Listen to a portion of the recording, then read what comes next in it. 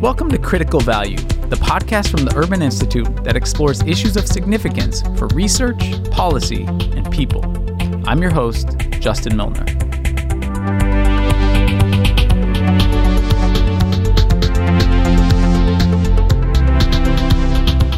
It's tax time, and this year the last day to file is April 17th. But tax season isn't just about getting all your paperwork and receipts in order. It's also when a lot of families look forward to a crucial refund from the IRS. In fact, the government now delivers a significant part of social safety net supports through the tax code. Various policies aim to support parents in important ways, but the structure of American families is changing, and our tax system is not really keeping up. What are the consequences of structuring the tax system this way, and is there a better way of doing it? To talk through these questions and more, I spoke with Elaine Maag, Senior Research Associate at the Urban Brookings Tax Policy Center. So, Elaine, a lot of families have already gone through the annual ritual of filing taxes or in the process of pulling it together in these final days. Can you talk about why tax filing season is especially important for Americans beyond just the paperwork? Sure. So there's really two components of the tax system. One is what you mentioned, the part of the tax system that collects money and actually pays for all the services, or as many as we can from the government. But the second is it's a transfer system as well, in which we actually give money back to people through the tax system. So even people who pay, the vast majority of people, when they file their returns, are going to expect a refund in the mail a couple weeks later. And when you say vast majority, that means? Rich people, middle-income people, low-income people. People like to get refunds. And there's two reasons this happens. The first is for people who owe taxes. They have just a little bit extra held from their paychecks each period. And so by the time, December rolls around and they resolve these payments, they end up having paid too much. So the government refunds that money back to them. But I'm actually more interested in the second group of people. And there's a group of low-income workers, almost all of whom have children, who actually receive net refunds from the tax system. And what I mean by that is they don't owe federal income taxes, but they can receive a substantial amount of money back from the government. And they do it mostly through two main credits. The first is the Earned Income Tax Credit. This is a tax credit that subsidizes low and middle income workers.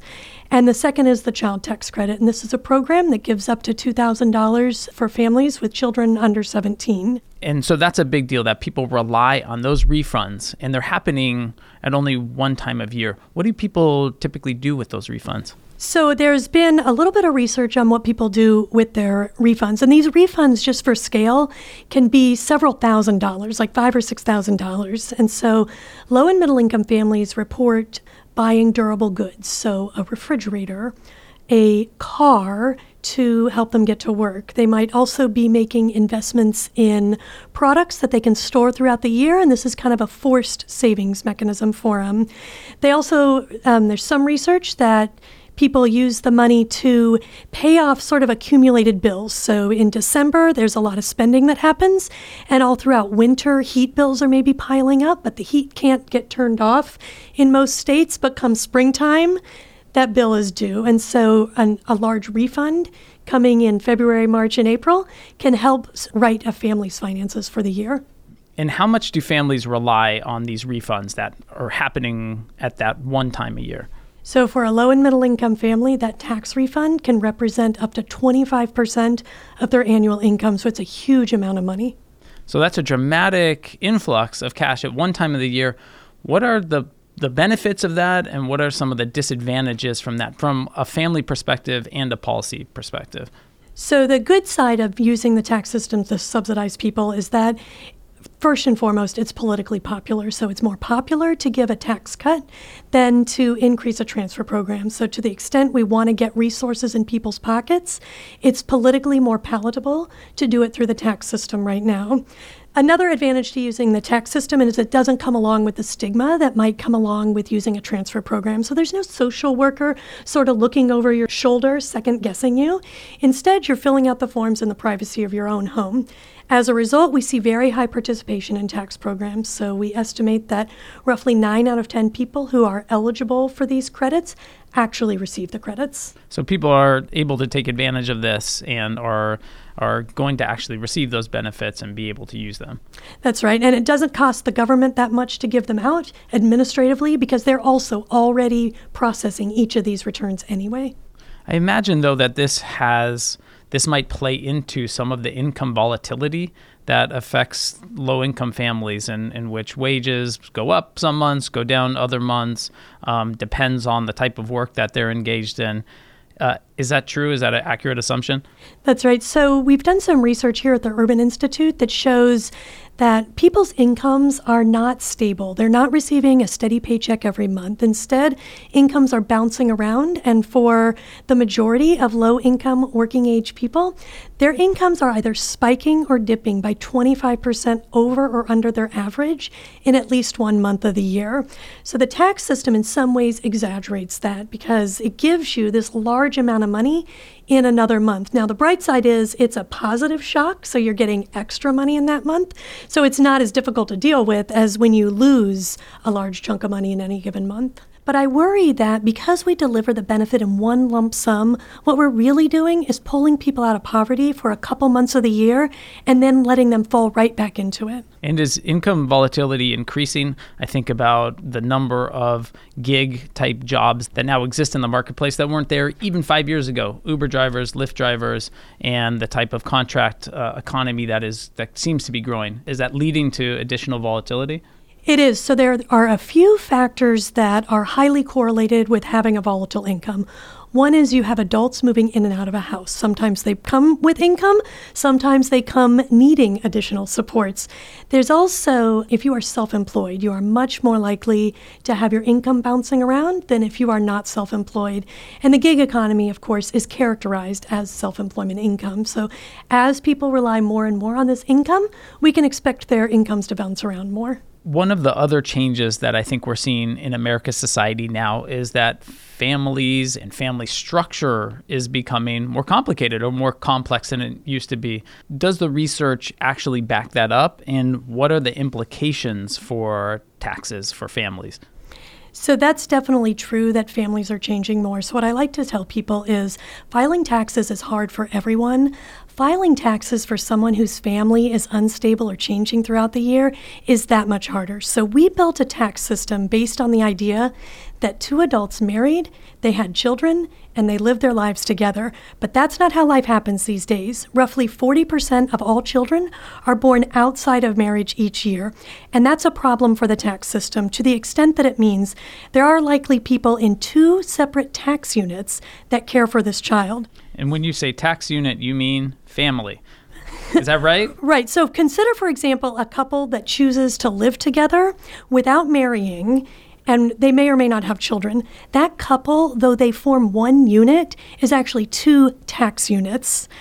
And the problem arises when they have kids and figuring out which tax return is that child supposed to go on, which one's more advantageous, and have we built the system we want? And there's another common scenario that comes up with these complex households, which is a divorced couple. So you have children who are living half of their lives with one parent and half of their lives with another, and the tax system is not flexible and doesn't provide half of the child benefits to one parent and half to the other. Instead, we have a winner-take-all system. So one parent ultimately gets benefits from having that child, and the other parent gets almost nothing. There's also another complicated situation for the tax system, and that's a multi-generational household, and these are becoming more and more common.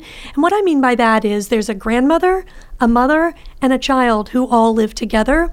And it may be that that grandmother provides support to the child and the mother provides support to the child. But that's another situation where the tax system treats them as 2 distinct units and only one of them can receive benefits for that child. And you've described situations where people are racing to file their taxes to be able to claim children or claim dependents on those tax forms. That's right. So in the worst case scenario, what we have is parents who can't agree between themselves who should get the claim the credit.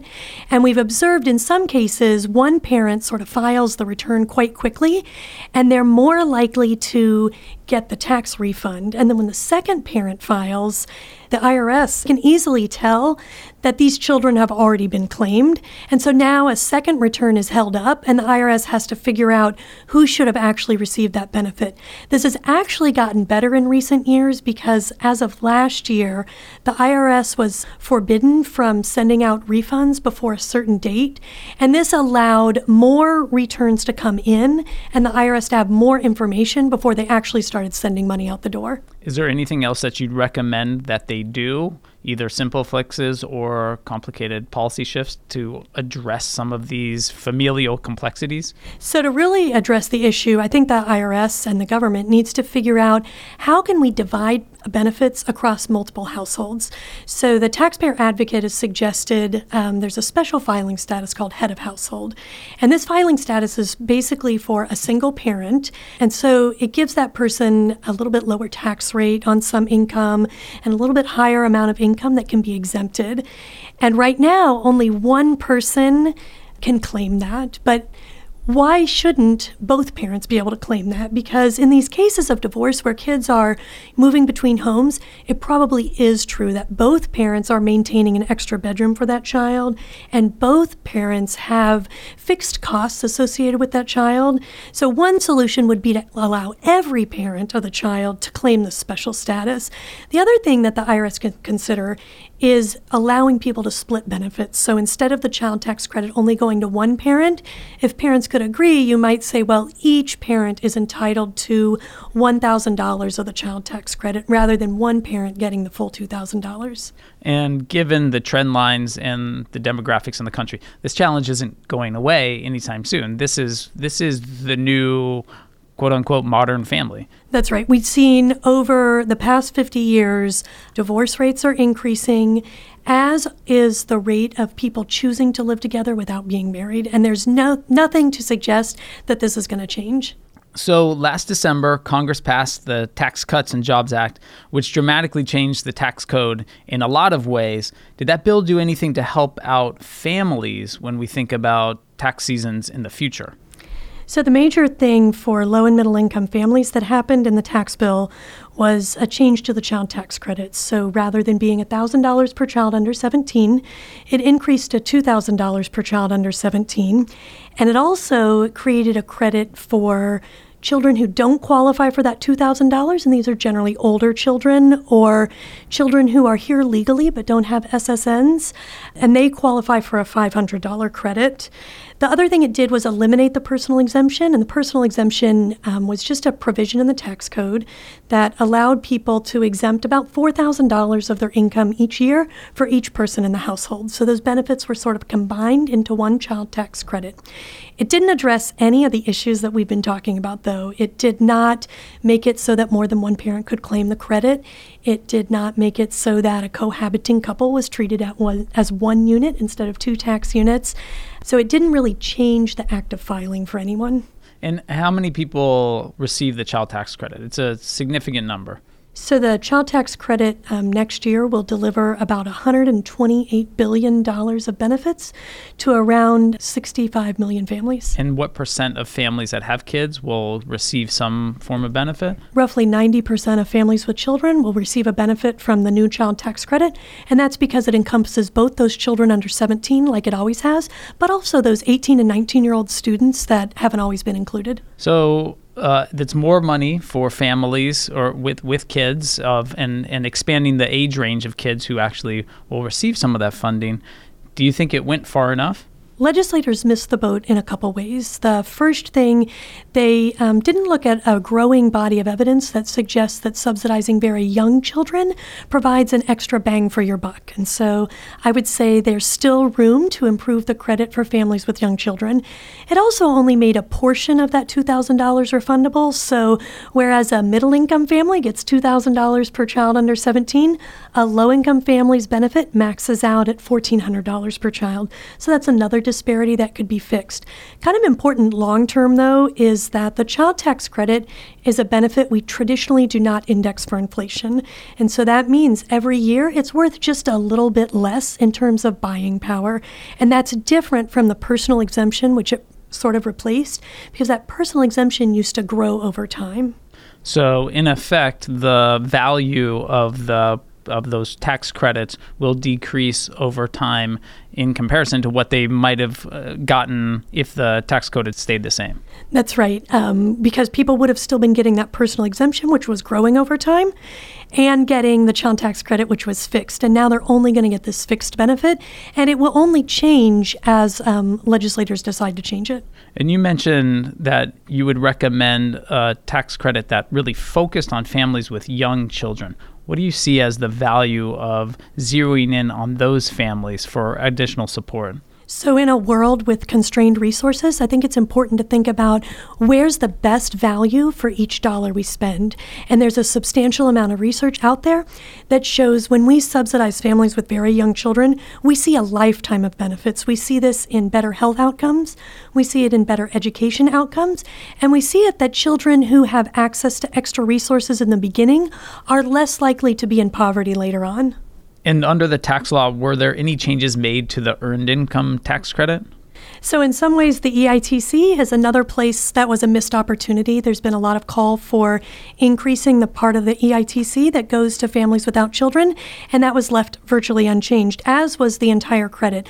The only change that really happened was, just like the rest of the tax system, it's going to be indexed to a new measure of inflation, and that new measure is more conservative than the old one. And what that means is that the credit's going to grow a little bit more slowly over time. So it's sort of another backdoor way that benefits were restricted in the future. Elaine, thank you so much for talking with me. Thank you. It's been great.